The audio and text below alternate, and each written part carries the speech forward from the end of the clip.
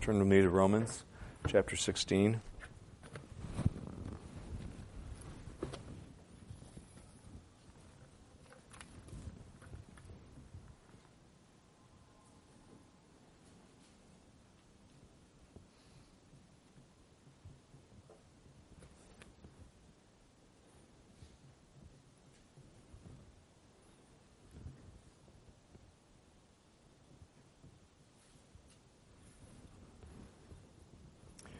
Romans chapter 16, verses 17 through 20.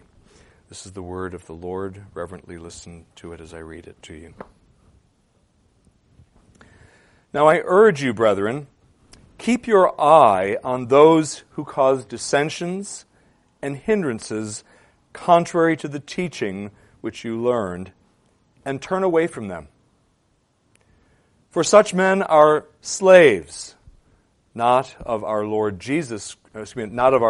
Christ, but of their own appetites. And by their smooth and flattering speech, they deceive the hearts of the unsuspecting. For the report of your obedience has reached to all. Therefore I am rejoicing over you, but I want you to be wise in what is good and innocent in what is evil. And the God of peace will soon crush Satan under your feet. The grace of our Lord Jesus be with you. Amen. Pray with me.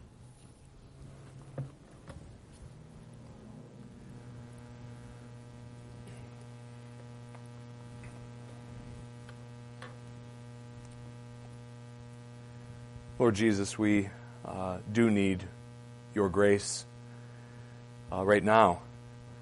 We need for you to be our preacher, to speak through the sinful instrument up here. But we thank you that you can do so, and you have promised to do so for those who were lawfully called to the office of minister of the gospel. We ask that you would use this passage and its proclamation and to make us wiser believers, more discerning, more careful, and ultimately more Christ-like. We ask it in Jesus' name. Amen.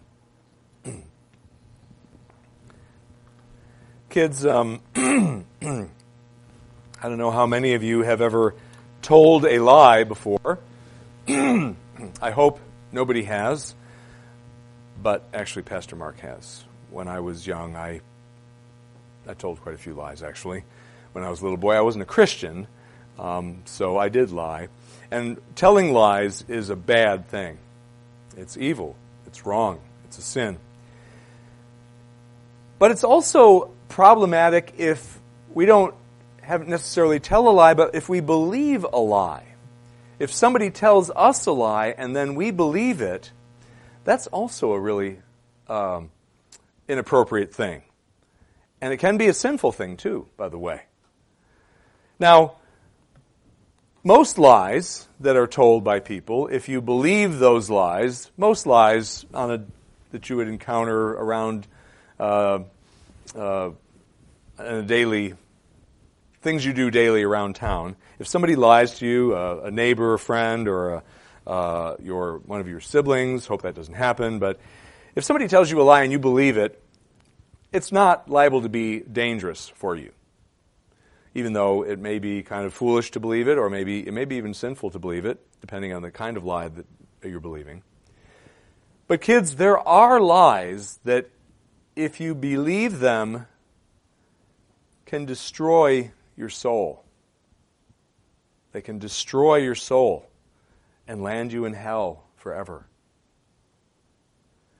And this passage that we're looking at today is a warning from the Lord through the Apostle Paul to the church of the Romans and indeed to all churches down through the ages that read Paul's gospel here. This section is a warning to believers not to believe false teaching, which is to say lies that are presented as teaching. And so that's what this passage is about. It's about false teaching and our need to flee from it. There are two points that I'm going to make from this passage that are found in it, essentially. One is this: because the exalted Christ loves his church, he commands us, we being the church, to avoid those who teach false doctrine. And secondly, we're going to see, especially in verse 20, the teaching that because the exalted Christ loves his church, he promises those of us who are members of it that he will destroy the father of those who teach false doctrine. So, first, we learn, and we are taught in this passage, that Jesus, as the head of the church, commands us to avoid those who teach false doctrine.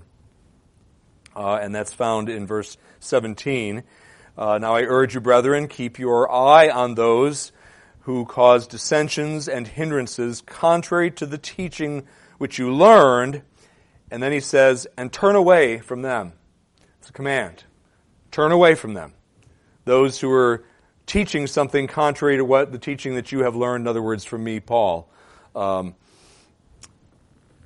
so there we have that commandment.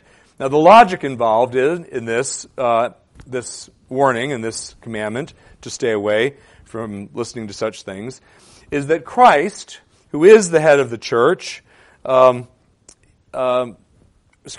church rather, that is Christ's, is damaged by false doctrine when it is proclaimed, because false doctrine injures and in some cases actually destroys the souls of the members of his church.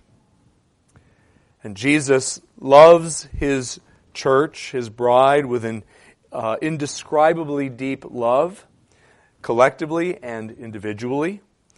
And because he loves us so, he is very protective of us and desirous of our spiritual well-being, all of us. And we are among the members of that church that for whom he died, or for which he died. And this is why he commands us to flee from those who would seek to damage us spiritually, or even destroy us spiritually, and that is those who teach false doctrine. Well, what were the false teachers whom Paul was warning the Roman Christians about? What were they teaching? Well, the truth is we don't know for sure what they were teaching. We can speculate, and I'll just briefly do so. They may have been libertines or libertines, depending on who you talk to. And they could have been libertines who essentially believed that Christians are allowed to do anything at all, even if it is sinful, since they are forgiven by Christ. And therefore, essentially, the grace of God in Christ is a license for them to sin. They might not put it in so many words, but the truth is that is in fact what they teach. And so they could have been libertines. Now Paul says in verse 18 that these men, he says, are slaves not of our Lord Christ, but of their own appetites. And this is one of the reasons why some commentators believe that he's talking about libertines, that this is who he has in mind, because these false teachers serve their own appetites, or actually it can be translated bellies in the Greek. Now this could mean that they were preoccupied with their own fleshly lusts, with satisfying their fleshly lusts, their appetites for food and for sexual pleasure and for ego fulfillment and so on and so forth. However, it could mean, that phrase, they are slaves of their own appetites, could mean that simply that they were promoting their own notions of what it means to be right with God and what it means to be in a relationship with God, rather than the truth that Christ himself taught. So it could also mean that as well. It could mean either of those. But and if it's the latter case, if their problem was they were promoting a false gospel, then they were almost certainly Christian legalists rather than libertines, kind of the opposite of libertines in some sense. In which case it would be the same group that Paul so often condemns elsewhere in his writings, such as in Galatia and other places.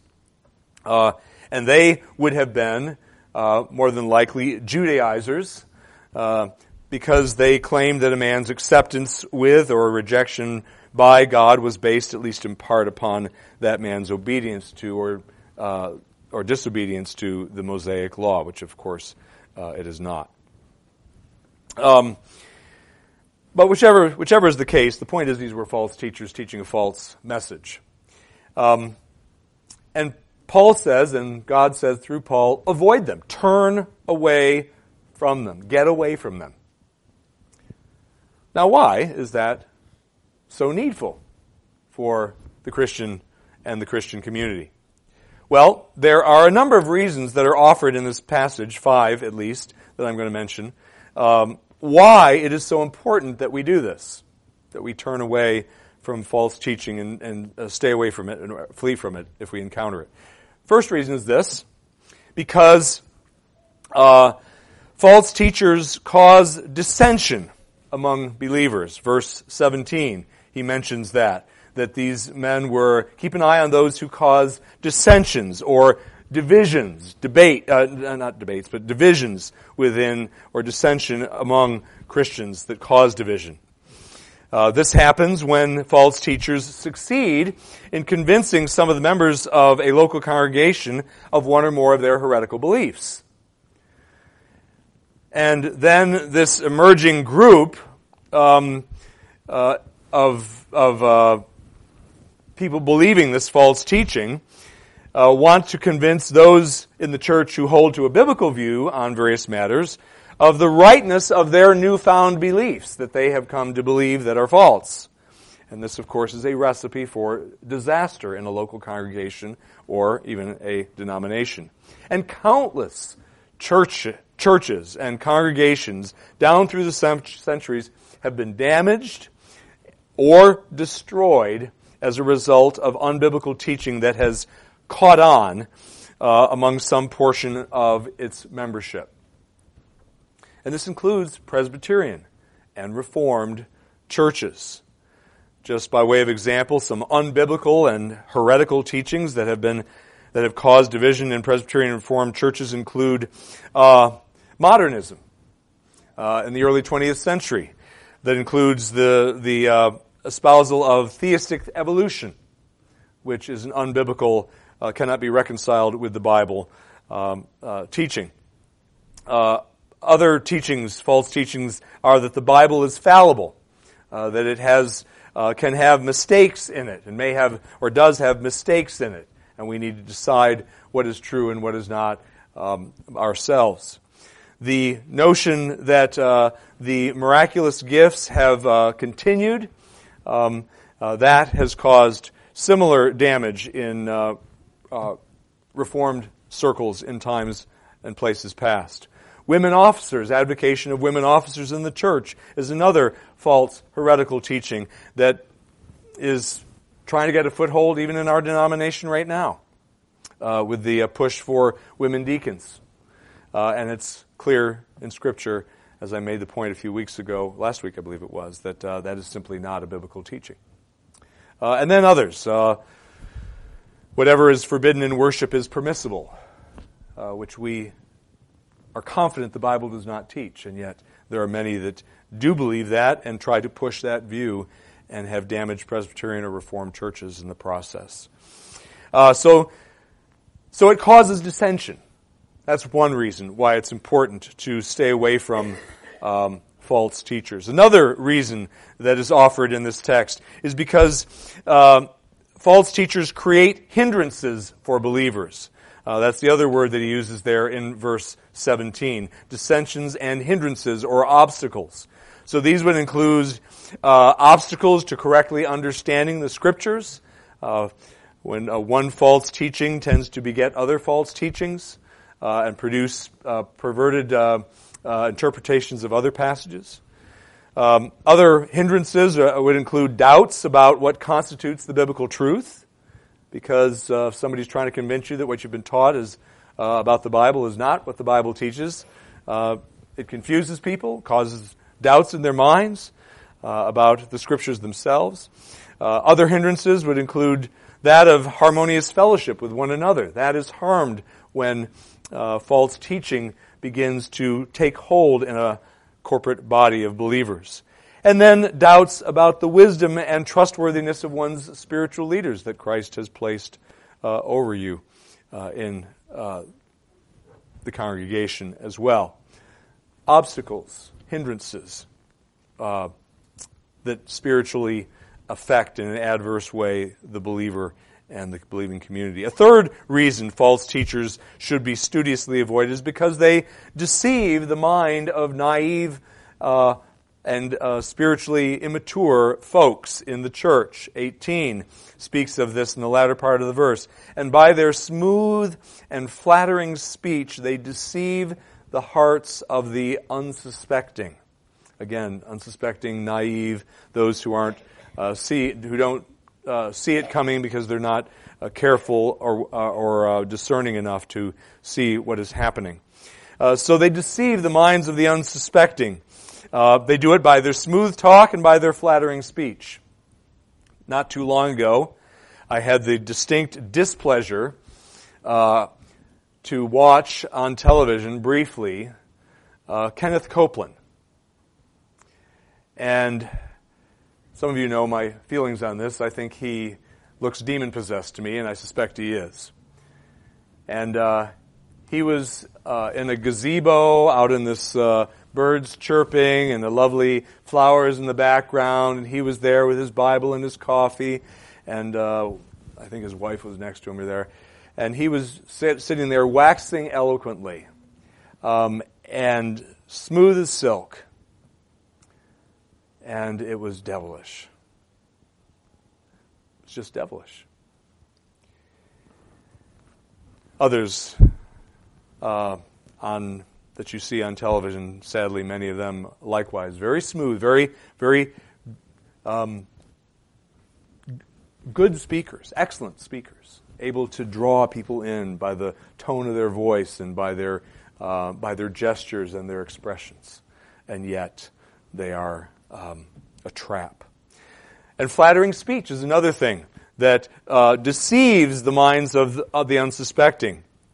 If you've ever listened to a liberal Christian, not political liberal, but a spiritual liberal preach, this is very often what you'll hear is flattering speech. They frequently remind their listeners of how wonderful they are and how lucky God is to have you as a friend. That kind of nonsense, which is what I heard growing up. Flattering speech deceives, pulls people away from biblical truth and from Christ. And to the soul of the naive, both smooth talk and flattering speech taste like honey, spiritually speaking, but has the effect of ingesting poison. A fourth reason why it is so important that we flee from false teachers is because they serve a different master than we do. False teachers are tools of the evil one. They are children of Satan. Satan is referenced finally in verse 20, but you understand that the whole section is about Satan's desires to harm Christ's church through these men. And their father is the father of lies, Satan himself. Believers, our master is the King of Kings. And that, of course, is the evil one's archenemy. And so we serve different masters. And then final reason why it's important that we flee from false teachers is because of the damage that listening to them could do to the church's witness in the world. I get this from verse 19. Look at verse 19. So in 18, he'd spoken about these men and their appetites and how they deceive the hearts of the unsuspecting. And then he says in verse 19, for, so that's a connective with what he's just been saying, for, and it seems a little odd at first, for the report of your obedience has reached to all. Almost seems like a different subject. Why is he now talking about the Roman Christians' obedience? And then he says, therefore I am rejoicing over you, but I want you to be wise in what is good and innocent in what is evil. He's warning them there. He's saying, in effect, one of the reasons why you Roman Christians need to avoid false teachers is because of the damaging effect that listening to them and worse yet, embracing what they have to say would have on your church's reputation for obedience to the master and fidelity to the master. You have this reputation for being obedient as a body of believers, of being faithful, and that reputation will be damaged or destroyed if you listen to these deceivers, who are these false teachers. Our own reputation here at this church would be irreparably damaged by those whose opinions are important to us, I should say that, if we were to invite Joel Osteen to be a conference speaker here. Right, exactly. Out the window would go our reputation for fidelity to the Scriptures. You get the point. There are many reasons, all of which are serious, why we must avoid such teachers. How do we treat such teachers in addition to not listening to them? Well, first of all, we need to look out for them. Verse 17, now I urge you, brethren, so he's talking to the whole church, keep your eye on those who cause dissensions and hindrances. This is why I occasionally look at Benny Hinn, or look at Kenneth Copeland, or look at Jesse Duplantis, or Joel Osteen. Hard as it is sometimes. We need to keep our eye on these folks. We need to know who they are so that we may stay away from them and warn others to stay away from them. We must not stick our heads in the sand. Some subjects you can get away with that. Technology, I just as soon stick my head in the sand. But not when it comes to this. Secondly, in addition to knowing who they are, looking out for them, we should studiously avoid their fellowship and, of course, what they have to say. Speaking of avoiding fellowship, I know a story of a PCA pastor who was invited to what he thought was an evangelical minister's prayer meeting, made up of what he thought was Bible-believing ministers. And when he got there and they were about to start praying as a group, he learned that there was I won't tell you which group this is, but he learned that there was a group of heretical believing, there was a minister there who was from a heretical believing group that wants everybody to believe they're Christian and would tell you they are Christian.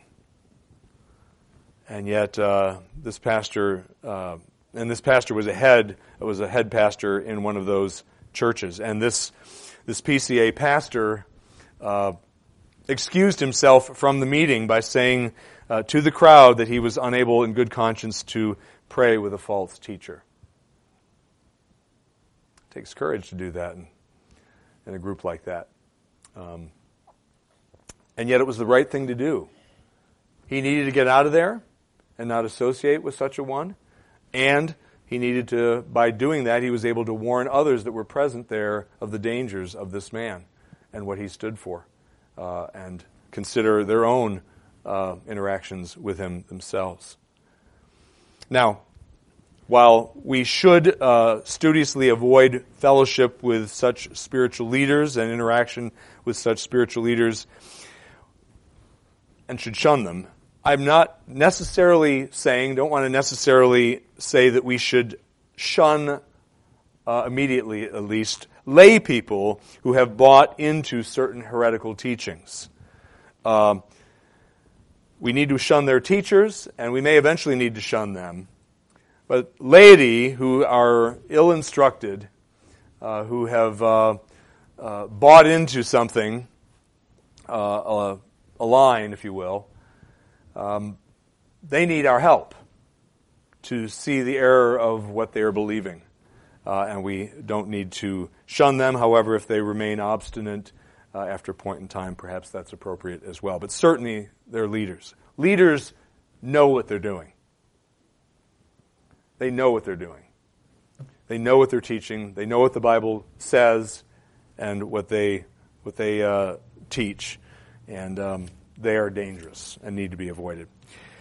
Also, in addition to identifying who they are and avoiding their fellowship and certainly listening to their teaching on any kind of a basis, a regular basis that with interest, church should discipline them. Churches should discipline them if they are members of it, or if they are members of it.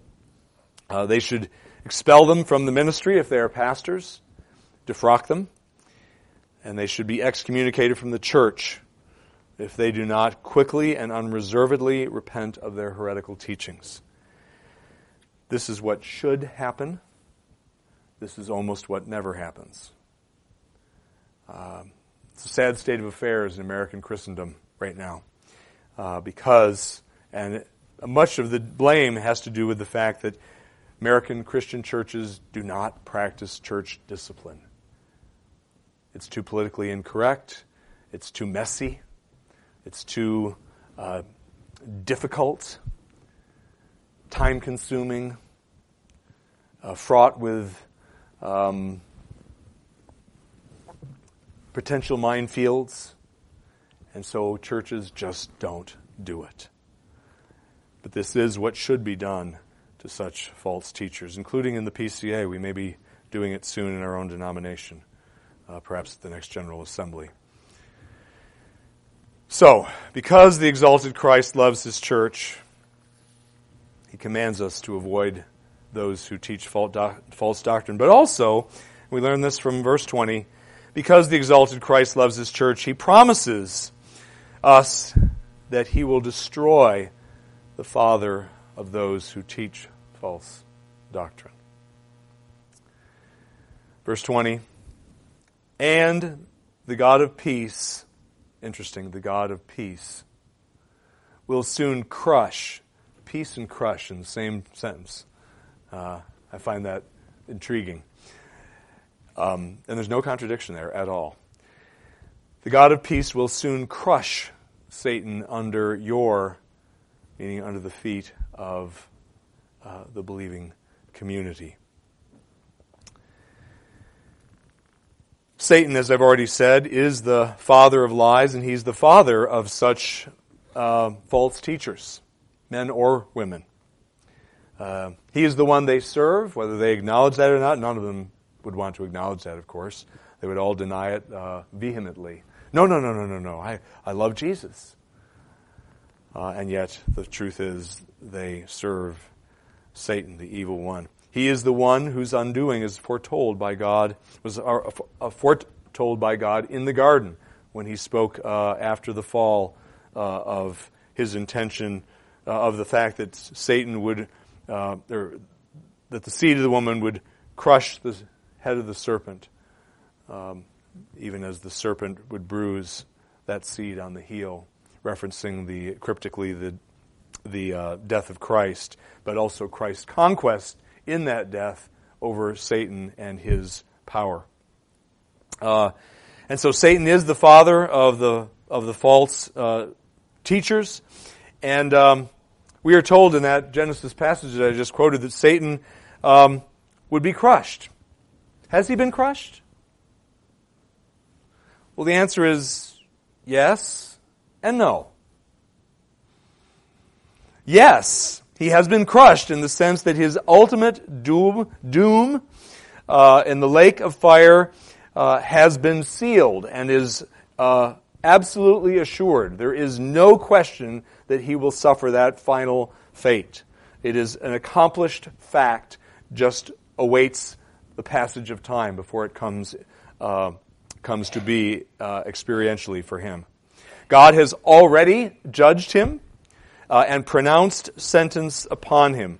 We read over in John's Gospel, chapter 16, verses 7 through 11, the following. But I tell you the truth, it is to your advantage that I go away, for if I do not go away, the Helper, this is Jesus of course speaking, the Helper shall not come to you. But if I go, I will send him to you. And he, when he comes, will convict the world concerning sin and righteousness and judgment. Concerning sin, because they do not believe in me. And concerning righteousness, because I go to the Father, and you no longer behold me. And concerning judgment, because the ruler of this world has been judged. His hands, if you will, have been bound. Satan's have, so to speak anyway, as a result of Christ's victory over sin and death and over the spiritual forces of wickedness in the heavenly places. Mark, in his gospel, records this. I believe the words of Christ speaking. No, it's the words of Mark. Chapter 3. Hold on. Here. I did have my place. There we go. Chapter 3, verse 22 and following, we read this. And the scribes who came down from Jerusalem were saying, he is possessed by Beelzebul, and he casts out the demons by the ruler of the demons. And he called them to himself and began speaking to them in parables. And here's the parable. How can Satan cast out Satan? And if a kingdom is divided against itself, that kingdom cannot stand. And if a house is divided against itself, that house will not be able to stand. And if Satan has risen up against himself and is divided, he cannot stand, but he is finished. But no one can enter the strong man's house and plunder his property unless he first binds the strong man, and then he will plunder his house. I won't read the rest of it right now, but you get the point. The strong man is Satan, and Satan, clearly by that passage, Jesus is foretelling that Satan will be bound, and the reference there is to the time when he completes his atoning work after his resurrection and ascension from the dead. That Satan would be bound, the strong man would be bound, and then Jesus would plunder Satan's house or household by stealing those that were his children away and adopting them into his own holy family. And Satan has been driven from the position of power that he exercised over the world. We read of this over in Luke chapter 10, verses 17 and 18, where it says, And the 70 returned with joy, saying, Lord, even the demons are subject to us in your name. And he said to them, I was watching Satan fall from heaven like lightning. A reference to his fall from that position of power and influence that he possessed prior to the coming of Christ to complete his atoning work. Satan has been crushed, yes. But there is also a sense in which, no, not fully. Satan has not fully been crushed, in that his head has not been completely crushed by the full weight, the full impact of Christ's victory at the cross. He still does roam about on the earth, as we read in Peter's letter, like a prowling lion looking for souls whom he can devour. And so that has not ended yet. There's a further crushing that needs to be brought about and will be brought about by our Savior over the father of lies. And that sentence, when will it be that God pronounced against him in the court of heaven, when will that be fully carried out? In other words, when will Satan feel the full weight of God's wrath against him? And that, of course, is at the second coming of Christ, when our Savior returns in the glory of his Father with his holy angels in flaming fire on that last day. And this final crushing, how will it take place? We are told in Revelation chapter 20, where we read, starting in verse 7, reading through verse 10, that well-known passage. And when the 1,000 years were completed, Satan will be released from his prison and will come out to deceive the nations which are in the four corners of the earth, Gog and Magog, to gather them together for the war. The number of them is like the sand of the seashore. And they came up on a broad plain of the earth and surrounded the camp of the saints in the beloved city. And fire came down from heaven and devoured them. And the devil who deceived them was thrown into the lake of fire and brimstone, where the beast and the false prophet are also, and they will be tormented day and night forever and ever. Praise the Lord for that. Praise the Lord for that. Satan's doom is assured. So what is the significance of this promise that Satan has been dealt with and will be fully dealt with on the last day when Christ returns? What's the significance of that for you and for me? Well, it depends on whether or not you are a Christian or a non-Christian.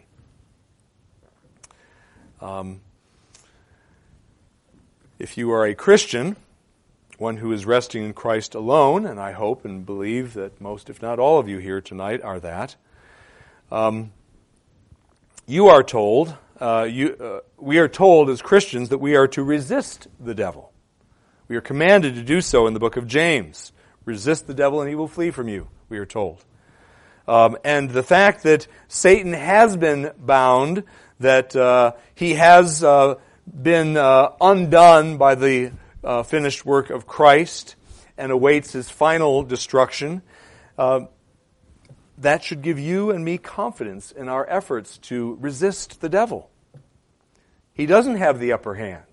We do, in Christ, through Christ, knowing that the devil is a vanquished foe whose destiny has been sealed. Also, as Christians, this truth, this doctrine that Satan will be ultimately destroyed, fully destroyed, should give us hope that all of the divisions and all of the dissensions that are found within the church across the world will one day come to an end. There will no longer be Baptists and Presbyterians and Methodists and Assemblies and Nazarenes. We'll all be on the same page. We'll all be united and not just kind of in a formal way, but in a true way, united on that when Christ comes on that day.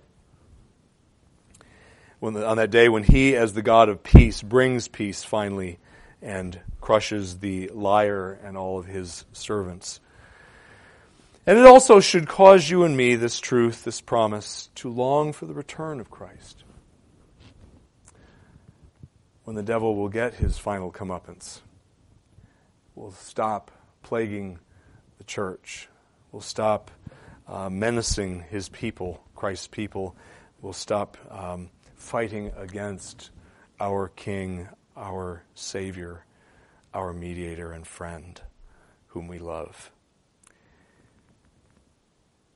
If you're a non-Christian, possibly, could be one here tonight.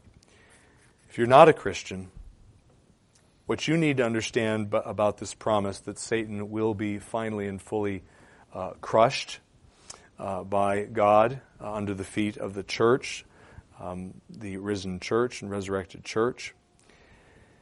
What you need to understand is the Bible refers to all those who are not trusting in Jesus Christ as their Savior and Lord, anybody who's not doing that, which would include you if you're here today and you're not, the Bible refers to such individuals as children of the devil. If you're unconverted and you're here, you're a child of the devil. You belong to him. He is, again, your father. Whether you want to admit that or not is irrelevant. It's true. And this means, if you're a non-Christian, this means that all those who are children of the devil will, if they are not changed, this includes you, suffer the same fate as Satan himself. Unless the non-Christian repents of their unbelief and flees to Jesus in faith to save him from God's wrath. If you have not trusted in Christ as your only hope, you must do so before it's too late. Children, this includes you. You're not too young. None of you here are too young to trust Jesus. That includes you, Tegan, includes you, Bebo. And I hope you're both already Christians. But if for some reason you don't know Jesus, you can come to Jesus tonight. Just say, Jesus, save me from my sin. And he will. And you don't have to be scared of the devil anymore and what he can do, because you'll have Jesus as your protector. But you need to flee to him in faith. We all need to flee to him in faith for those who have not done that, who are hearing my voice. Let's pray. Lord, we thank you that you are the one, O God, who makes us see our need for Jesus and gives us faith to believe in Jesus as our only hope of being forgiven, of being reconciled to you, of getting to heaven. Lord, if there is anyone in the sound of my voice, either here or those listening online, who have not yet understood, up to this point in time at least, that Jesus alone can save them, the Jesus who is 100% God and 100% man, and the only mediator between God and men, would you please grant the ability to believe that with all his heart. And we ask this in Christ's name. Amen. Let's close by singing our final hymn. It is 491 in the Psalter hymnal. 491. Jesus, the very thought of thee. Stand and sing this together.